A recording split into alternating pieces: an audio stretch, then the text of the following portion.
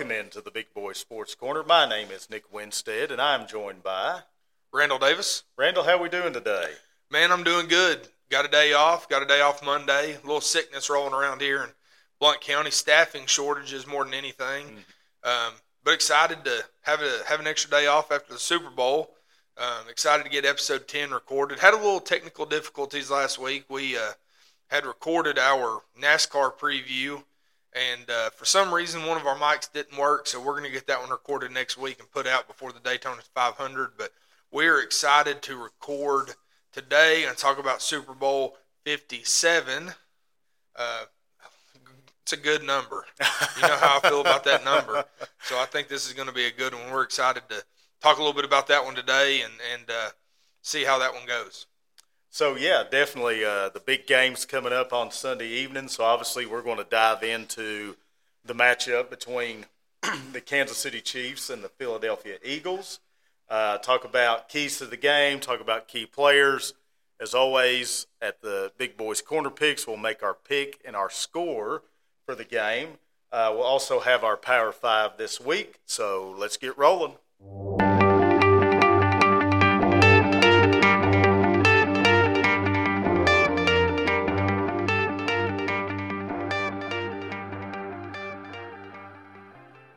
Diving right into Super Bowl 57, man, excited to see what gets going here with Kansas City and Philadelphia. Looking back at the NFC Championship game, we had Philadelphia and San Francisco. Mm-hmm. There was a game that we talked about, we were excited about, thought was going to be a really good matchup. And then early on in the game, Brock Purdy got hurt, and that changed the dynamic of that game really quickly. We knew that it was going to be a tall task anyways because Philadelphia is really good on defense, no different than what San Francisco was. But, with Brock Purdy going down and Josh Johnson coming in, who was on his 13th team, hard to believe, they just became, inept on offense, couldn't do anything. And Brock Purdy, ended up tearing his UCL, Tommy John surgery, looming for him. And Philadelphia dominated that game. Jalen Hurts looked really good. Defense played really well. And they just – everything set up well for them to get into the Super Bowl. What did you see in that game? Obviously, when you're on your third-string quarterback already. Now, granted, he was undefeated as a starter at that point and had played really well. But when you're on your third-string quarterback and he goes down, the options are super limited. Josh Johnson comes in, like you said, on his 13th team. They were talking about it on one of the CBS national broadcasts the other day on the radio, and this guy is the epitome of bouncing around the league. So he comes in, then he gets hurt, and they're left with, hey, do we move Christian McCaffrey to quarterback, which honestly might not have been a bad option. Kyle Juszczyk, their fullback, they move him to quarterback. They bring Brock Purdy back in, and he can't throw the ball more than 5 yards down the field. He throws a couple of check downs to Christian McCaffrey. By that point, everything's fallen into Philadelphia's favor. They hold San Francisco to around 160 yards of offense. So their offensive stats, Philadelphia's offensive stats, don't really jump off the board, but they're efficient in this game. They run the ball for 148 yards. Hurts throws no picks, takes one sack. So it's just everything falls in their favor, and they were never really tested in this game at all. And the thing that frustrated me was, Brock Purdy had been so efficient, undefeated in his time as a quarterback, and you knew it was going to be a tall task regardless because Philadelphia had been the best team in the NFC all year. Yeah. But when he goes down, we know this as Tennessee fans and as living here in Tennessee, but why don't you throw Juwan Jennings in there?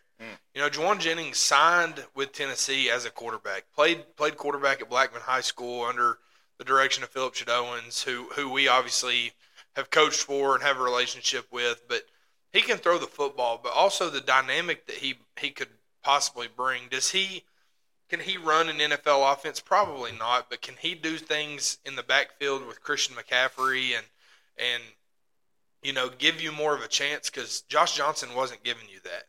No. And then when he went down, Brock Purdy couldn't throw the ball more than 5 to 7 yards. I mean, it was you just had no offense. And so, I'm not saying you put Jawan Jennings back there and you go win the football game, but we know he's certainly capable of throwing the football. Right. And it was just, you knew when Purdy went down that it was pretty much, hey, this game's over. Yeah. It got chippy there at the end. Trent Williams body slammed a guy, and was glad to see it didn't look like any suspensions or anything came from that. Some of those ejections, but Eagles pull out the win there. Just what they're able to do, not only defensively with, Brandon Graham, who, we talked a little bit about earlier, and we'll talk about keys to the game, but Brandon Graham, who played at Michigan with, he was there with Chad Henne and Braylon Edwards and Mike Hart, a really stacked Michigan team, but had his best career sack total this year, 13, 14 years into the league, with 11 sacks this year. Fletcher Cox is on the team.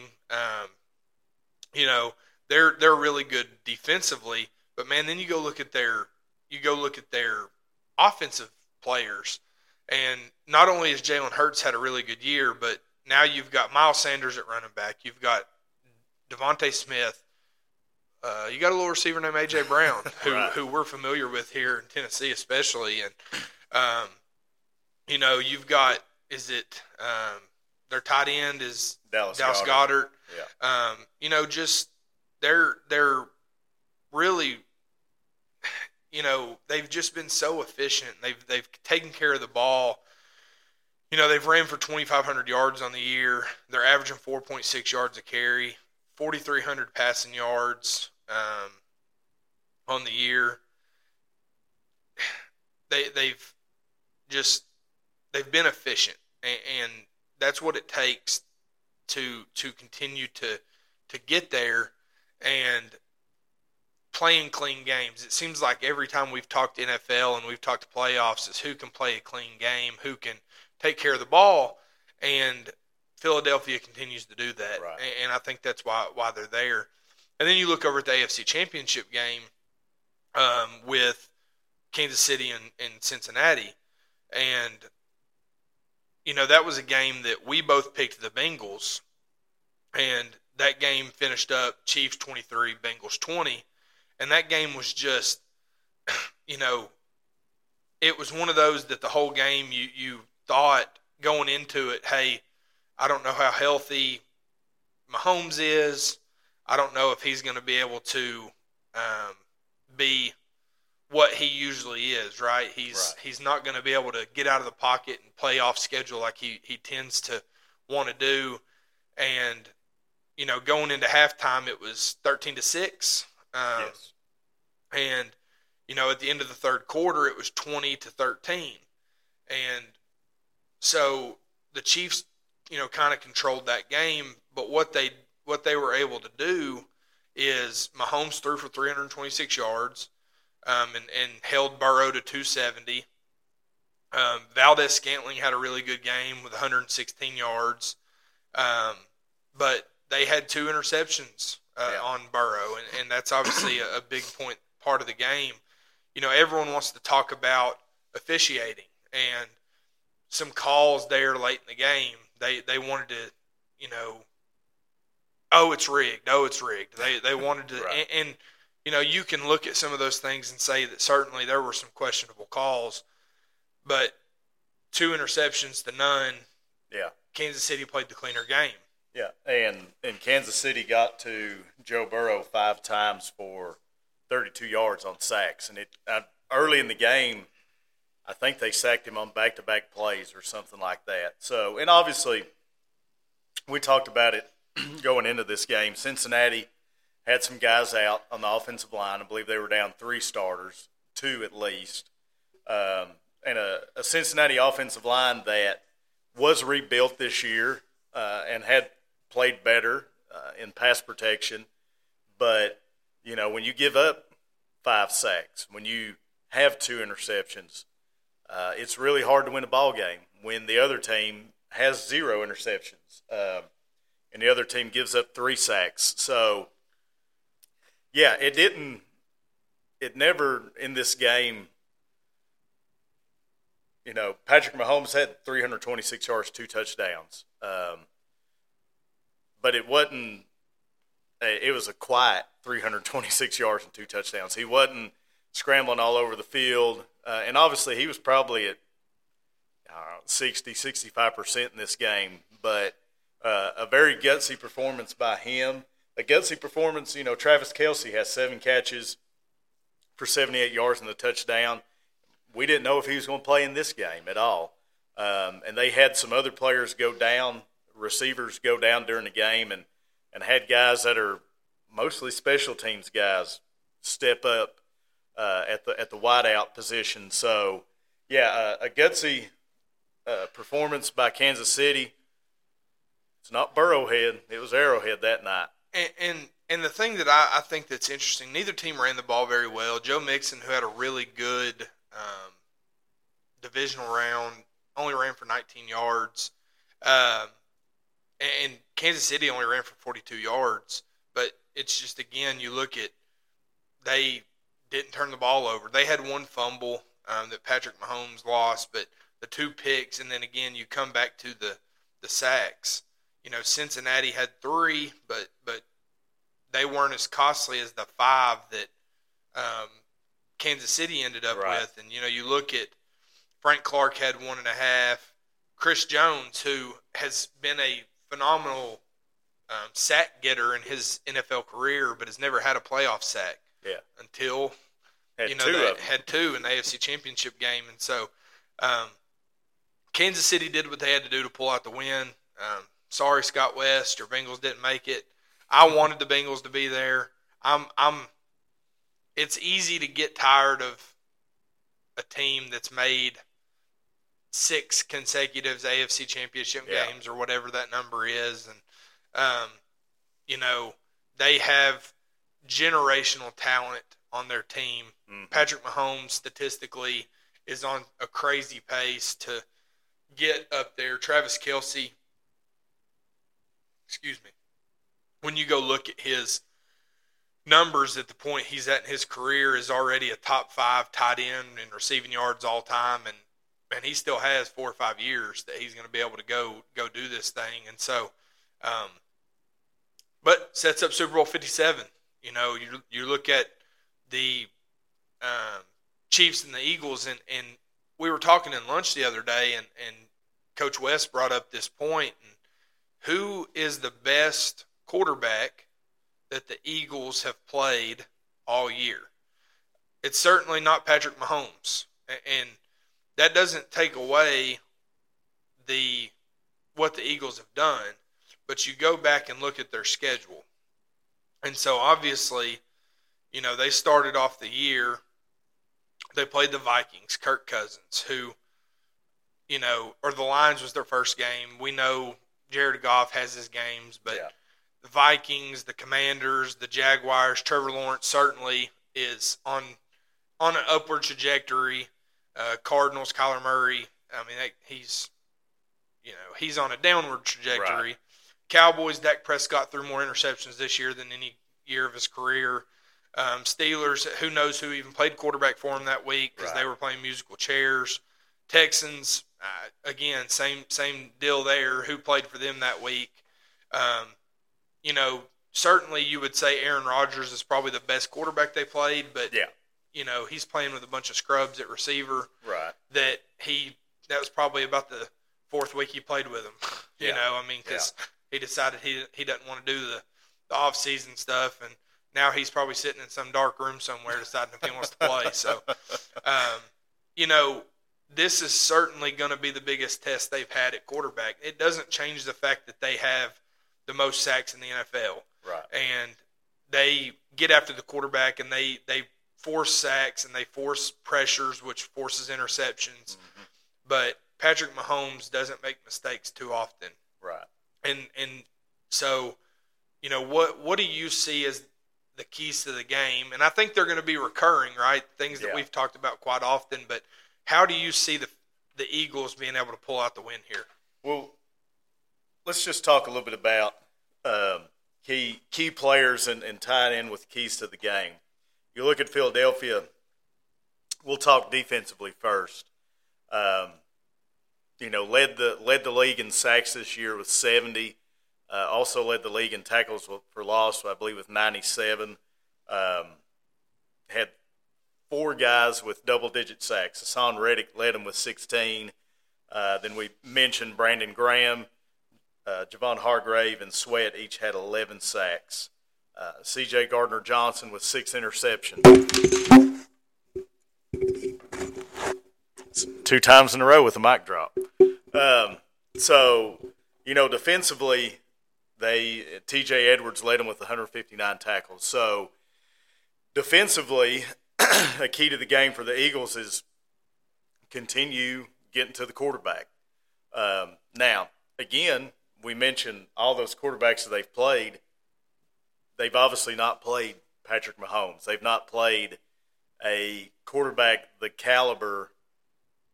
You can say Aaron Rodgers, but with the escapability and what Patrick Mahomes does off schedule, making plays, they've not played a quarterback like that. So defensively, getting to Patrick Mahomes, making him uncomfortable in the pocket and then bringing him down, getting sacks on Patrick Mahomes, forcing him into some turnovers. Patrick Mahomes is not a turnover machine, but he did have, I believe, 11 or 12 interceptions this year in the regular season. So, and we've talked about that quite a bit on here. That's kind of the norm right now. But forcing him into turnovers, getting to the quarterback defensively would be key for Philadelphia. And then offensively, man, we talk about the Chiefs and playmakers. The Eagles got some cats on offense. Jalen Hurts, 3,700 yards this year, missed some time, 22 touchdowns. One thing he doesn't do very often is throw interceptions. Threw 6 this year. And also rushed for 760 yards, 13 touchdowns. Miles Sanders had a 1,300-yard year. A.J. Brown, 1,500 yards receiving. Devontae Smith, almost 1,200 yards receiving. So, offensively, the Eagles have playmakers. The Eagles have playmakers in the backfield. They have playmakers on the edge. Dallas Goedert is not a Travis Kelce level tight end, but a good tight end. So what do you think about what can Philadelphia do offensively to score points and to keep up with Kansas City? I think when you look at what the Eagles do, they are multiple in what they do. They obviously get Jalen Hurts extremely involved in their offense, in the run game. And there's times in the game that they get rolling in the run game, and with who they have in the pass game with Brown and Devontae Smith and Goddard, and they just keep running, and it's Sanders and it's Boston Scott and Jalen Hurts, and I think they're going to have to continue to be multiple, and I think they're going to have to keep Kansas City guessing. Kansas City's defense coordinator, Steve Spagnuolo, who obviously been around the league a long time, been a head coach, does a really good job as a defensive coordinator. But I think the key for them is going to be, can you mix it up enough, and can you keep Kansas City on their toes, and can Jalen Hurts do enough on the ground to keep the defensive backs, the defensive secondary, having to come up and make plays that now play action RPO type stuff, becomes open with A.J. Brown and Devontae Smith. Kansas City's no slouch on defense either. You look at their defensive players, and on the year, Nick Bolton, young linebacker, had 180 tackles combined. Yeah. 108 solo. Ladarius Sneed, cornerback, Willie Gay Jr., Justin Reed. But also you go look at their front, Chris Jones, who had 17 sacks. or 15 and a half sacks, I'm sorry, in the regular season. Kalen Saunders, Frank Clark, another, he had 5 sacks in the regular season, but he's had a really good postseason. Carlos Dunlap, who, man, been around for a long time. Carlos Dunlap's 33, former Florida Gator who has bounced around.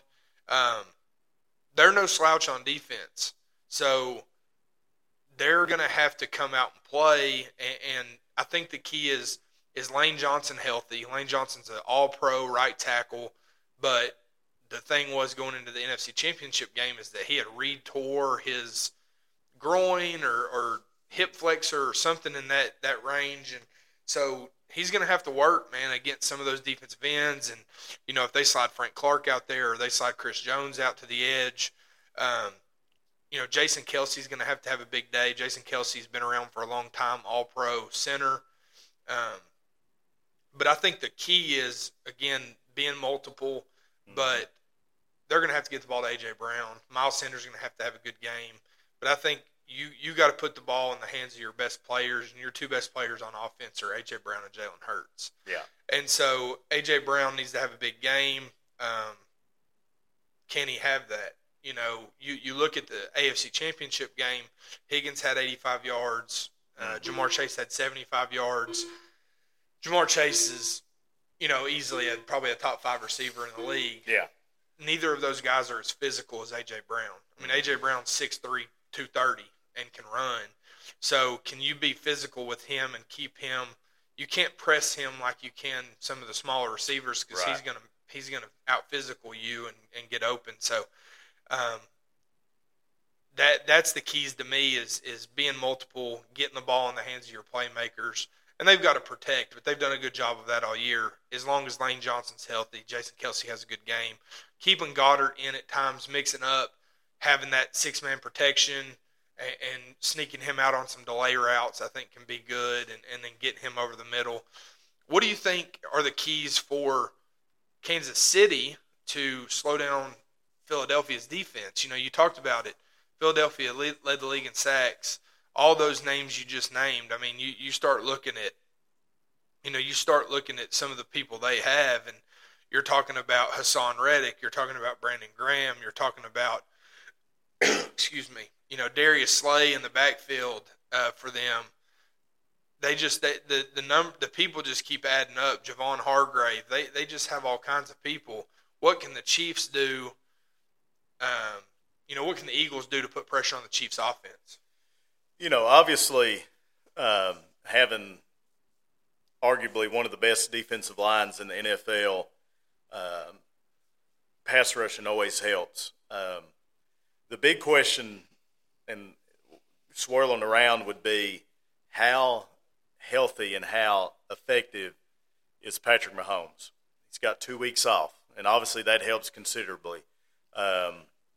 If he's still at that 65-70% range, and the Bengals defensive line, there's no slouches. I mean, they've got some good players up front, but Philadelphia, like we said, has 4 guys with double-digit sacks, 70 sacks on the year, 97 tackles for loss. So to put pressure on Patrick Mahomes is going to be key.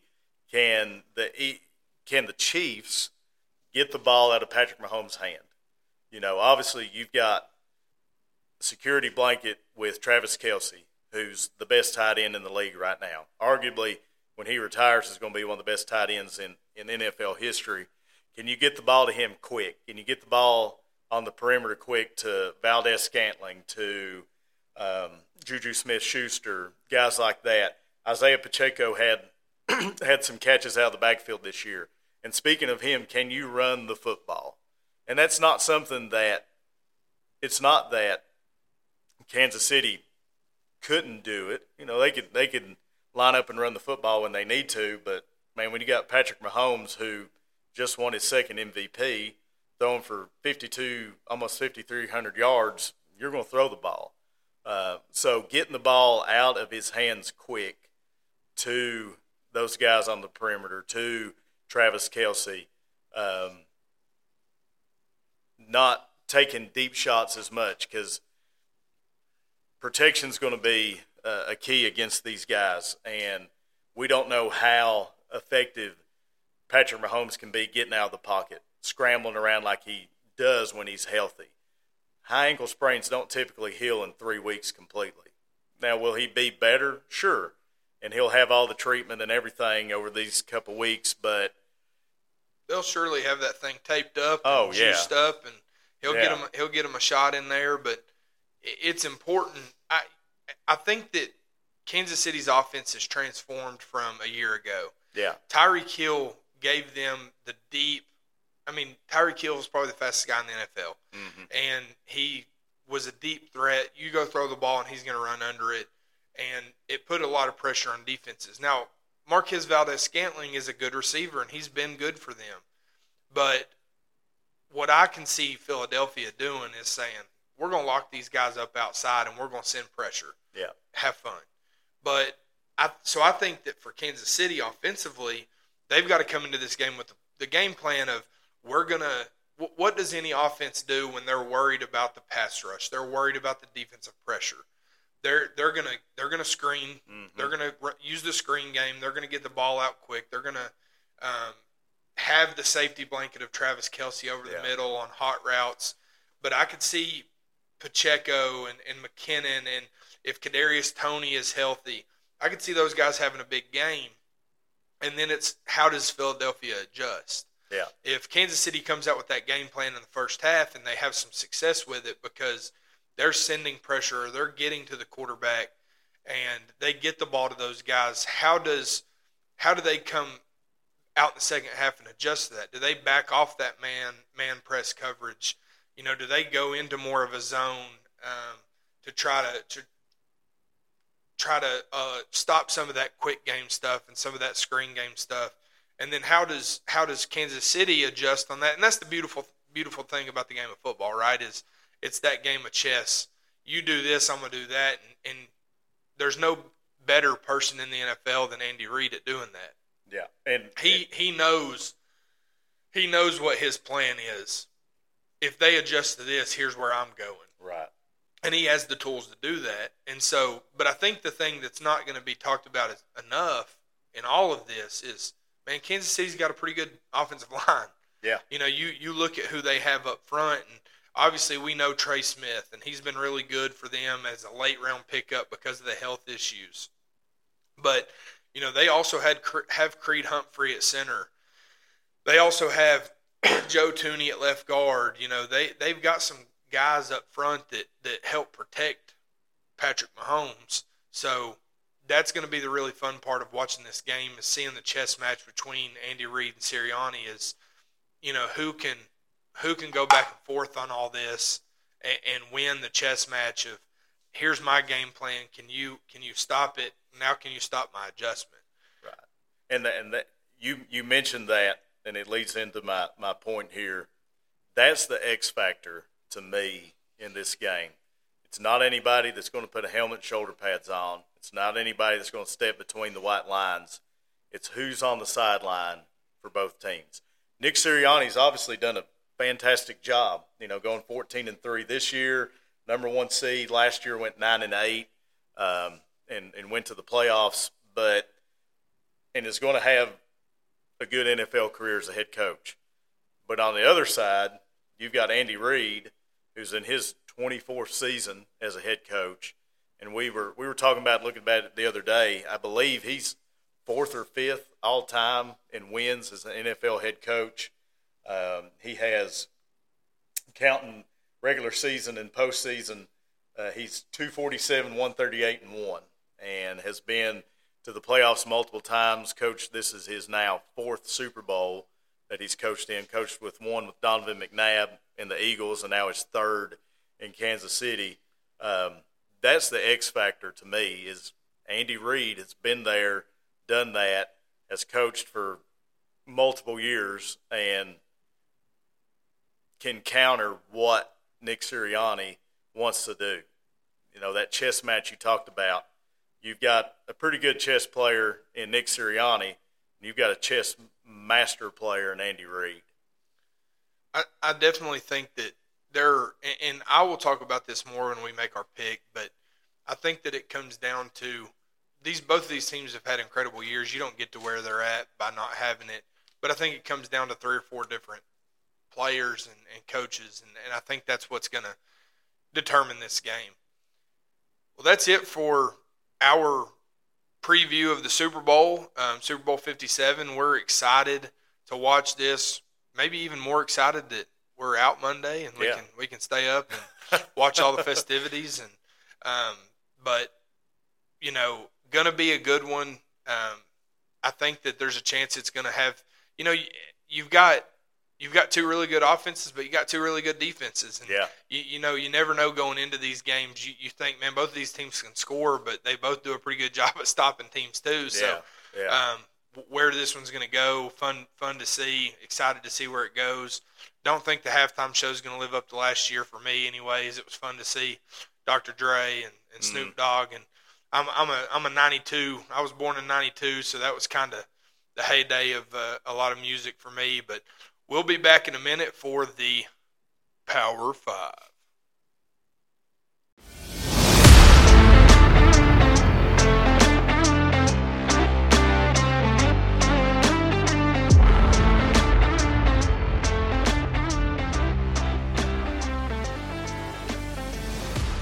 And we're back. It's time for the Power 5. This week's Power 5 is brought to you by NC's Campers. Spring break will be here before you know it, and if you need a camper for a getaway, the link will be posted on our Facebook and Twitter pages. The camper they have available sleeps 4 and is perfect for a small family or a guy's trip to the races. Contact Joe at area code 419-575-2264, and make sure you tell him you heard about it on the Big Boy Sports Corner. Thanks to NC's Campers for sponsoring the Power 5. This week on the Power 5, we're going to take a look and talk about our top 5 NFL quarterback draft prospects. The draft's coming up at the end of April, but we're kind of nearing towards the end of football season here, so we kind of thought, hey, let's take a look at guys that play under center. Well, that's always been the same as under center. Behind center, now most teams don't go under center anymore. That are coming up into the NFL draft. So, Randall, won't you tell us your top 5 NFL draft prospects for the quarterback position? So when I was looking at this, obviously you can go look at big boards and you can look at mock drafts, and there are going to be 4 or 5 of these guys in the first 2 or 3 rounds. I based it on what I've seen. And look, I'm no Todd McShay, Mel Kiper. Obviously, I've watched a lot of football. I've coached football. But there are a lot of these guys we've seen a lot of, right? Yeah. And so I'm just going to dive right in. Anthony Richardson is not on my list. I get it. He's 6'5". He's got a cannon.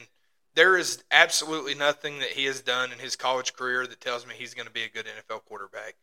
And I don't care about the intangibles. If you can't throw the football to the open receiver, then you're not going to be successful in the NFL. You can say it's coaching. You can say it's scheme. Right. You can't fix accuracy. Yeah. When it's been a consistent problem. So you will not find Anthony Richardson on my list. Honorable mention, Malik Cunningham, quarterback out of Louisville. I would have probably had him a little higher on my list. He, from all accounts, struggled really bad at the Senior Bowl. But, you look at him, some of his downfall, he's 6'1", 190, not very big. Yeah. They project him somewhere around a 4.7, so he can move. He's got some mobility. In 2022, 62% of his passes completed, 1,500 yards, 8 touchdowns, 5 picks. Not very good. Right. But he ran for 565 yards and 12 touchdowns. Skipped his bowl game, began preparing for the Senior Bowl. But the year prior, he completed 62% of his passes for 2,900 yards, 19 touchdowns, 6 picks. And he ran for 1,000 yards. So he certainly fits the way the game is moving. Yeah. The thing that you worry about with a guy like him is he another Malik Willis. He obviously shares the first name. Yeah. Malik Willis is terrible, and if he starts for the Titans this year, I will not watch the Titans. So he's my honorable mention. Number 5, Will Levis. Will Levis has all the intangibles that I talked about with Anthony Richardson. Right. His hands are gigantic. He can throw a football a mile. He is much better than Anthony Richardson. He can do all the things that a quarterback needs to do. The thing you worry about with him, he didn't play well in the big games. Yeah. Obviously, the notable one for us, he threw for less than 100 yards against Tennessee. Yeah. Against the Tennessee defense that wasn't very good, especially against stopping the pass. Yeah. But you look at Will Levis's intangibles, and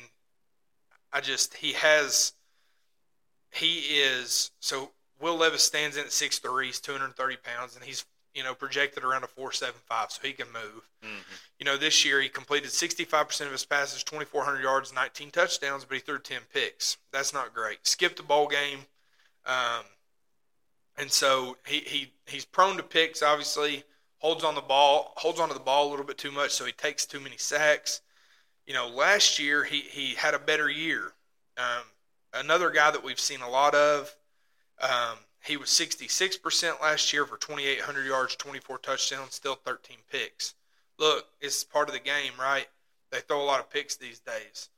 The only thing with him is Kentucky's not a spread, right? Throw the ball 40 times a game type team, and he's throwing that many picks is probably the worrisome part for them. Yeah. For me, at number 4, I've got Max Duggan, and that's probably where I'm going to be a lot different than a lot of people. On a lot of draft boards, they've got him down as, 8th, 9th quarterback, projected as like a 3rd to 5th round type guy. But what I know is he's a gamer, right? The guy had freaking open heart surgery, worked his way back, won the starting job. And this year he completed 64% of his passes for 3,700 yards, 32 touchdowns, and 8 picks. So he takes care of the ball pretty well. He ran for 423 yards and 9 touchdowns. He also didn't have a great Senior Bowl, but everyone says he's exceptionally smart. He plays in an up-tempo spread offense that with Sonny Dykes, and football has gone to that type of game, and they think he could potentially be a sub-6, 4.6 40 type guy. Well, that's moving. Yeah. And in a league where linebackers are running 4.4s now, that's a pretty handy thing to have, right? So, number 3 on my list, Hendon Hooker. That might sound like a biased pick, right? I'm a huge Tennessee fan, but he just does all the things that you need to do well to be a quarterback in the NFL for a long time. He takes care of the football first and foremost, right? Like that's in this day and age, quarterbacks that take care of the football is extremely important, and he does that well. You go look at his stats, and in his 2 years at Tennessee, he threw 5 picks, and he threw for 58 touchdowns. He threw for 6,000 yards, roughly, somewhere in that range, and he ran for close to 1,000, I think, total in his career. He doesn't take a lot of bad sacks. People will say he's a system quarterback. He played in Josh Heupel's system. That's the only reason he had the success he had. That doesn't change the fact that he's smart, takes care of the football. He's extremely articulate. He's going to impress a lot of teams when they talk to him because he's a well-spoken young man, and he's 25 years old. Yeah. I think that's, for a team that's looking for a guy to come in and help them right away, or at minimum be a backup that can step in at any time, that's a really big thing. Number 2, C.J. Stroud, big time talent out of Ohio State. He's got all the intangibles in the world, like all these other guys. Threw for, almost 8,000 yards, 85 touchdowns, and 12 interceptions in his 2 years as a starter. Yeah. So that's pretty good. He can move, like he runs well, but he doesn't run the ball very much. He doesn't need to. He's probably a sub 4.7 type guy, standing in at 6'3", 215, kind of your prototypical quarterback size these days. So he's my number 2. And number 1's Bryce Young. I think it's a no doubter there. The biggest knock on him is going to be his size. He's 5'11", 200 pounds maybe if he's lucky. he can run, but he doesn't need to.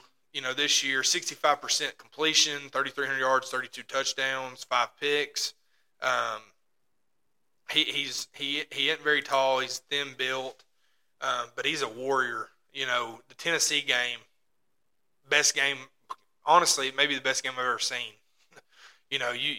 We were in depth on that when obviously Tennessee pulled out the win, but the amount of times he got knocked down and got back up, and he was dinged up coming into it. Yeah. And he just got back up and kept rolling. He's tough. He's a competitor.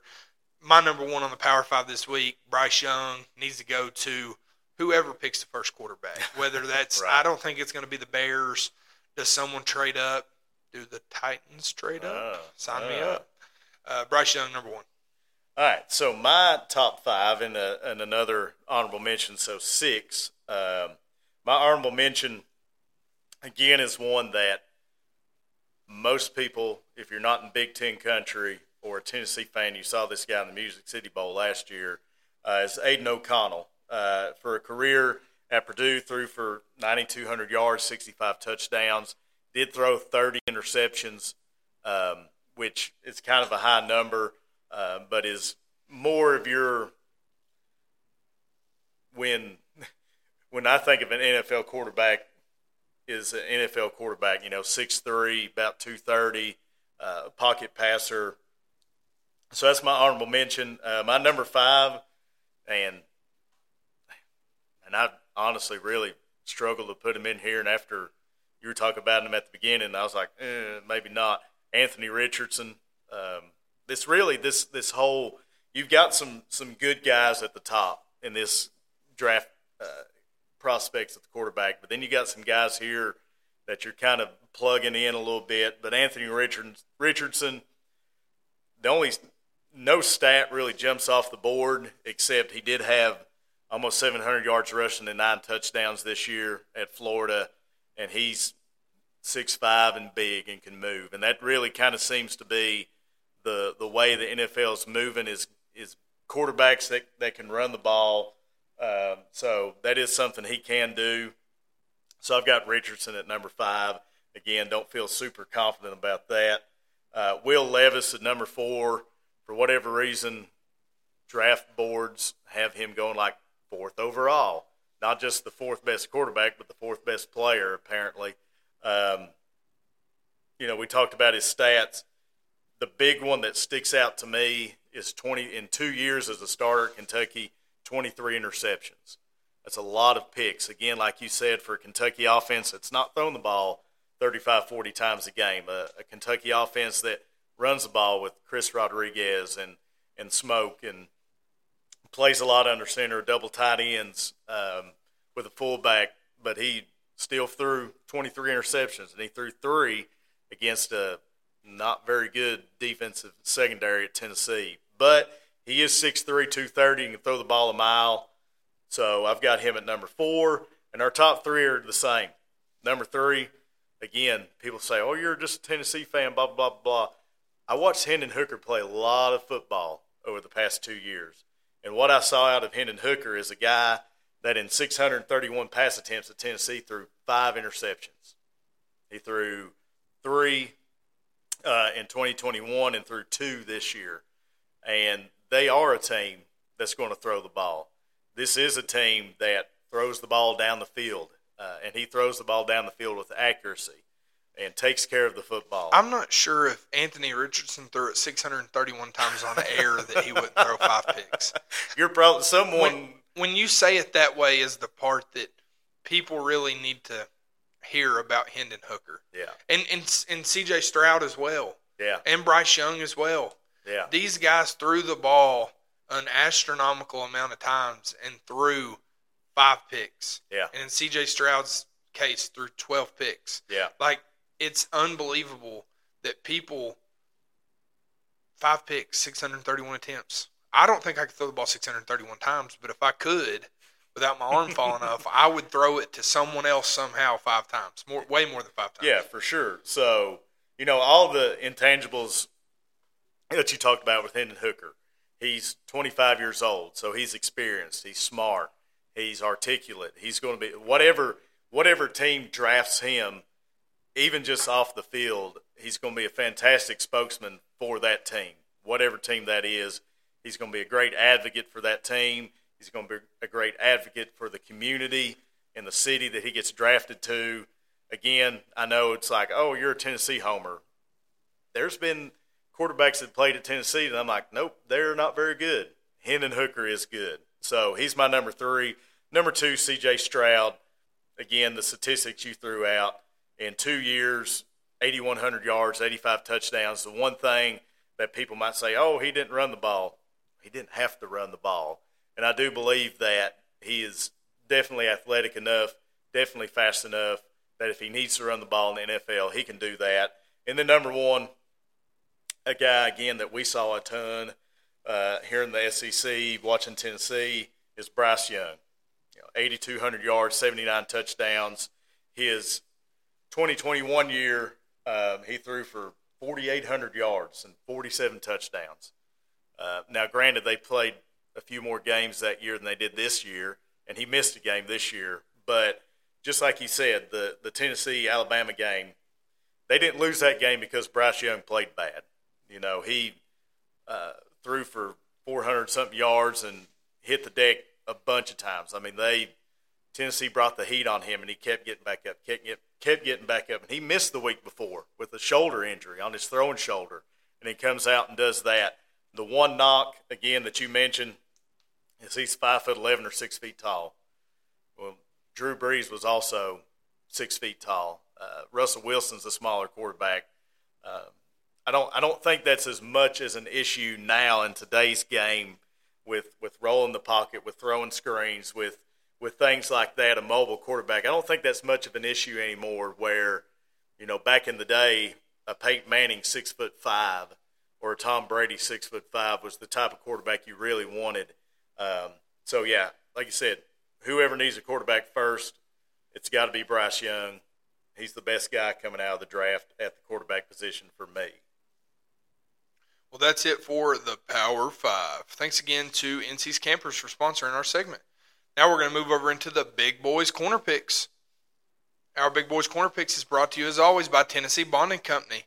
If you find yourself in a pickle on Super Bowl Sunday and need a bonding company, call Tennessee Bonding Company to reunite you and your loved ones. Serving Blount and Loudoun counties and all other surrounding counties, ask for Courtney or Nate at 865-255-3361.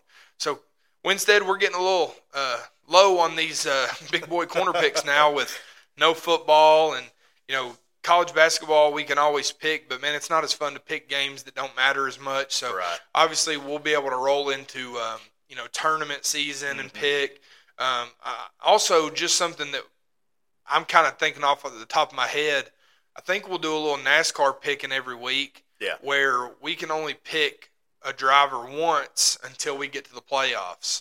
So we'll have all 36 chartered cars available, but we can only pick them once until we get to the final 10 races there, and then it'll reset, and we'll keep a tally of who had the higher driver and maybe have a little something on that at the end of the year just for some fun. So this week, we just have 4 for you this week, 3 basketball games, and then obviously the Super Bowl where we'll have our score. And we'll maybe throw a few little more keys out there for that one. But the first one we're going to pick is a college basketball game, Kansas and Oklahoma. Kansas, that was a game we picked a few weeks ago when they played Kentucky. They were on a skid. Kentucky was playing hot. Kansas came out and beat them. Oklahoma hadn't been playing very well, and then they just ran Alabama off the court, and then they turn around their next game and just get drilled by West Virginia. Looking at this game, when I was kind of digging into it, I think it's a pretty easy pick. Give me the Jayhawks. Yeah, I'll take Kansas in this one, even though it is in Norman, Oklahoma. Kansas has been playing better, like you said, got the big win in Rupp Arena against Kentucky in the Big 12 SEC battle that they had a couple of weeks ago. Give me Kansas in this one. The next one we're going to pick is the college basketball version of the Iron Bowl, Bama and Auburn. Again, Bama gets drilled by Oklahoma.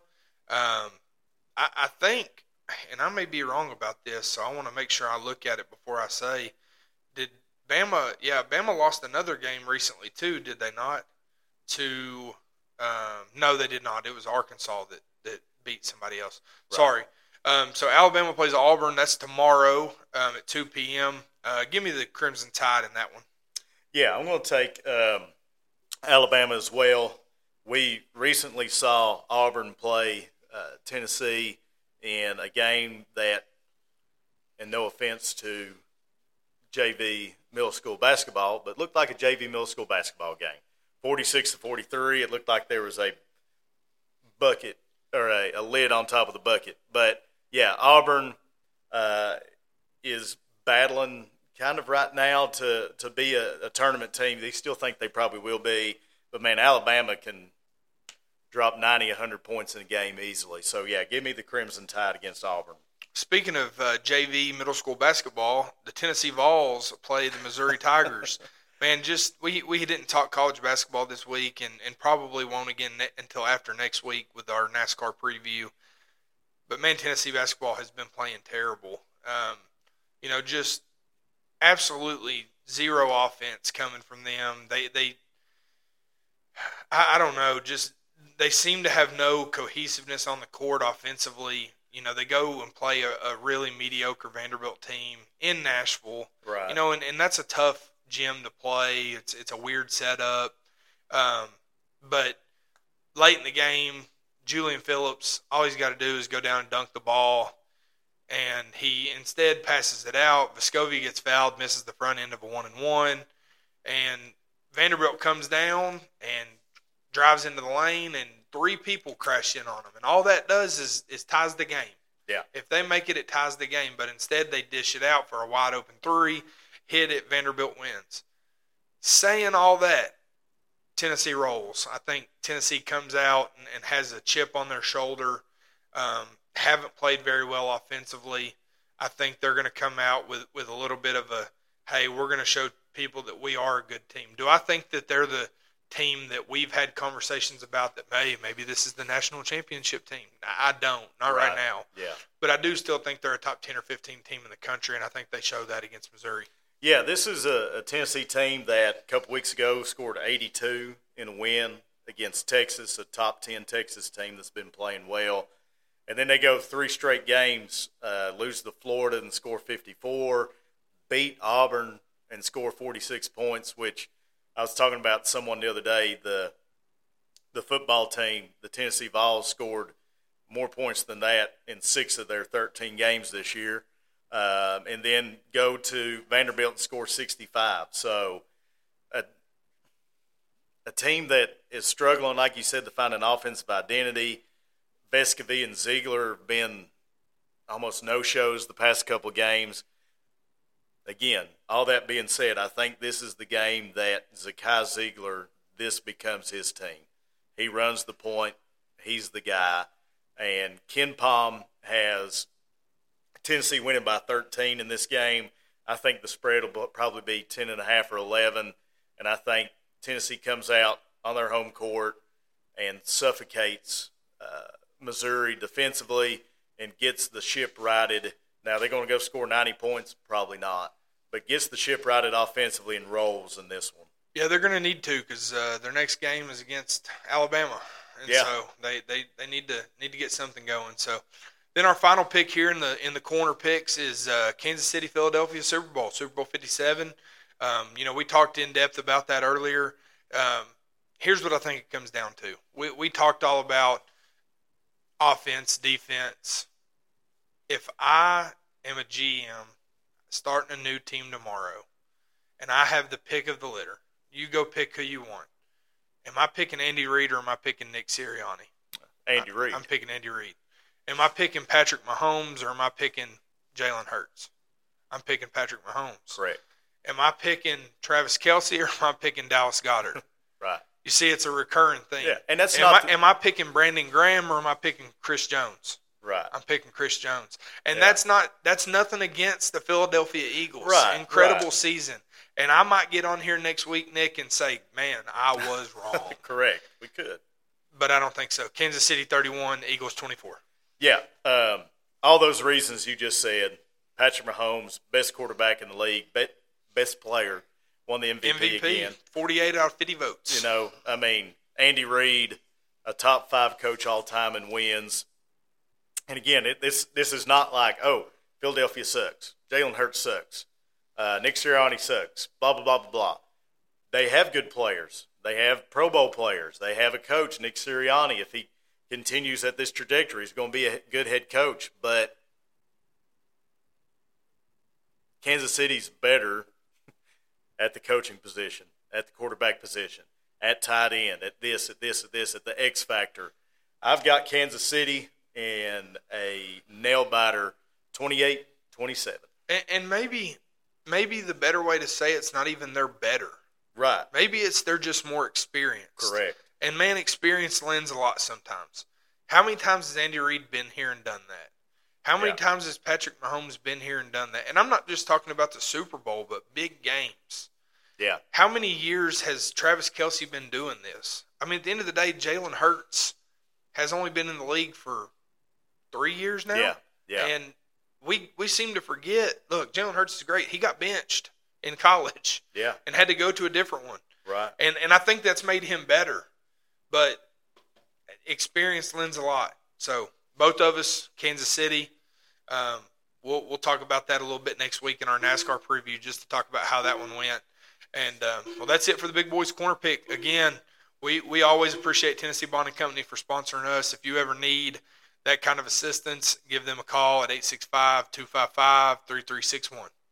Thanks for joining this week on the Big Boy Sports Corner. Next week, we will have our much-anticipated redo of the 2023 NASCAR season preview, talk about the Daytona 500, talk about the Clash a little bit, which just happened. So make sure you tune in. Remember to follow us on social media and like and share our posts. Enjoy the Super Bowl on Sunday night, and until next time, y'all be good.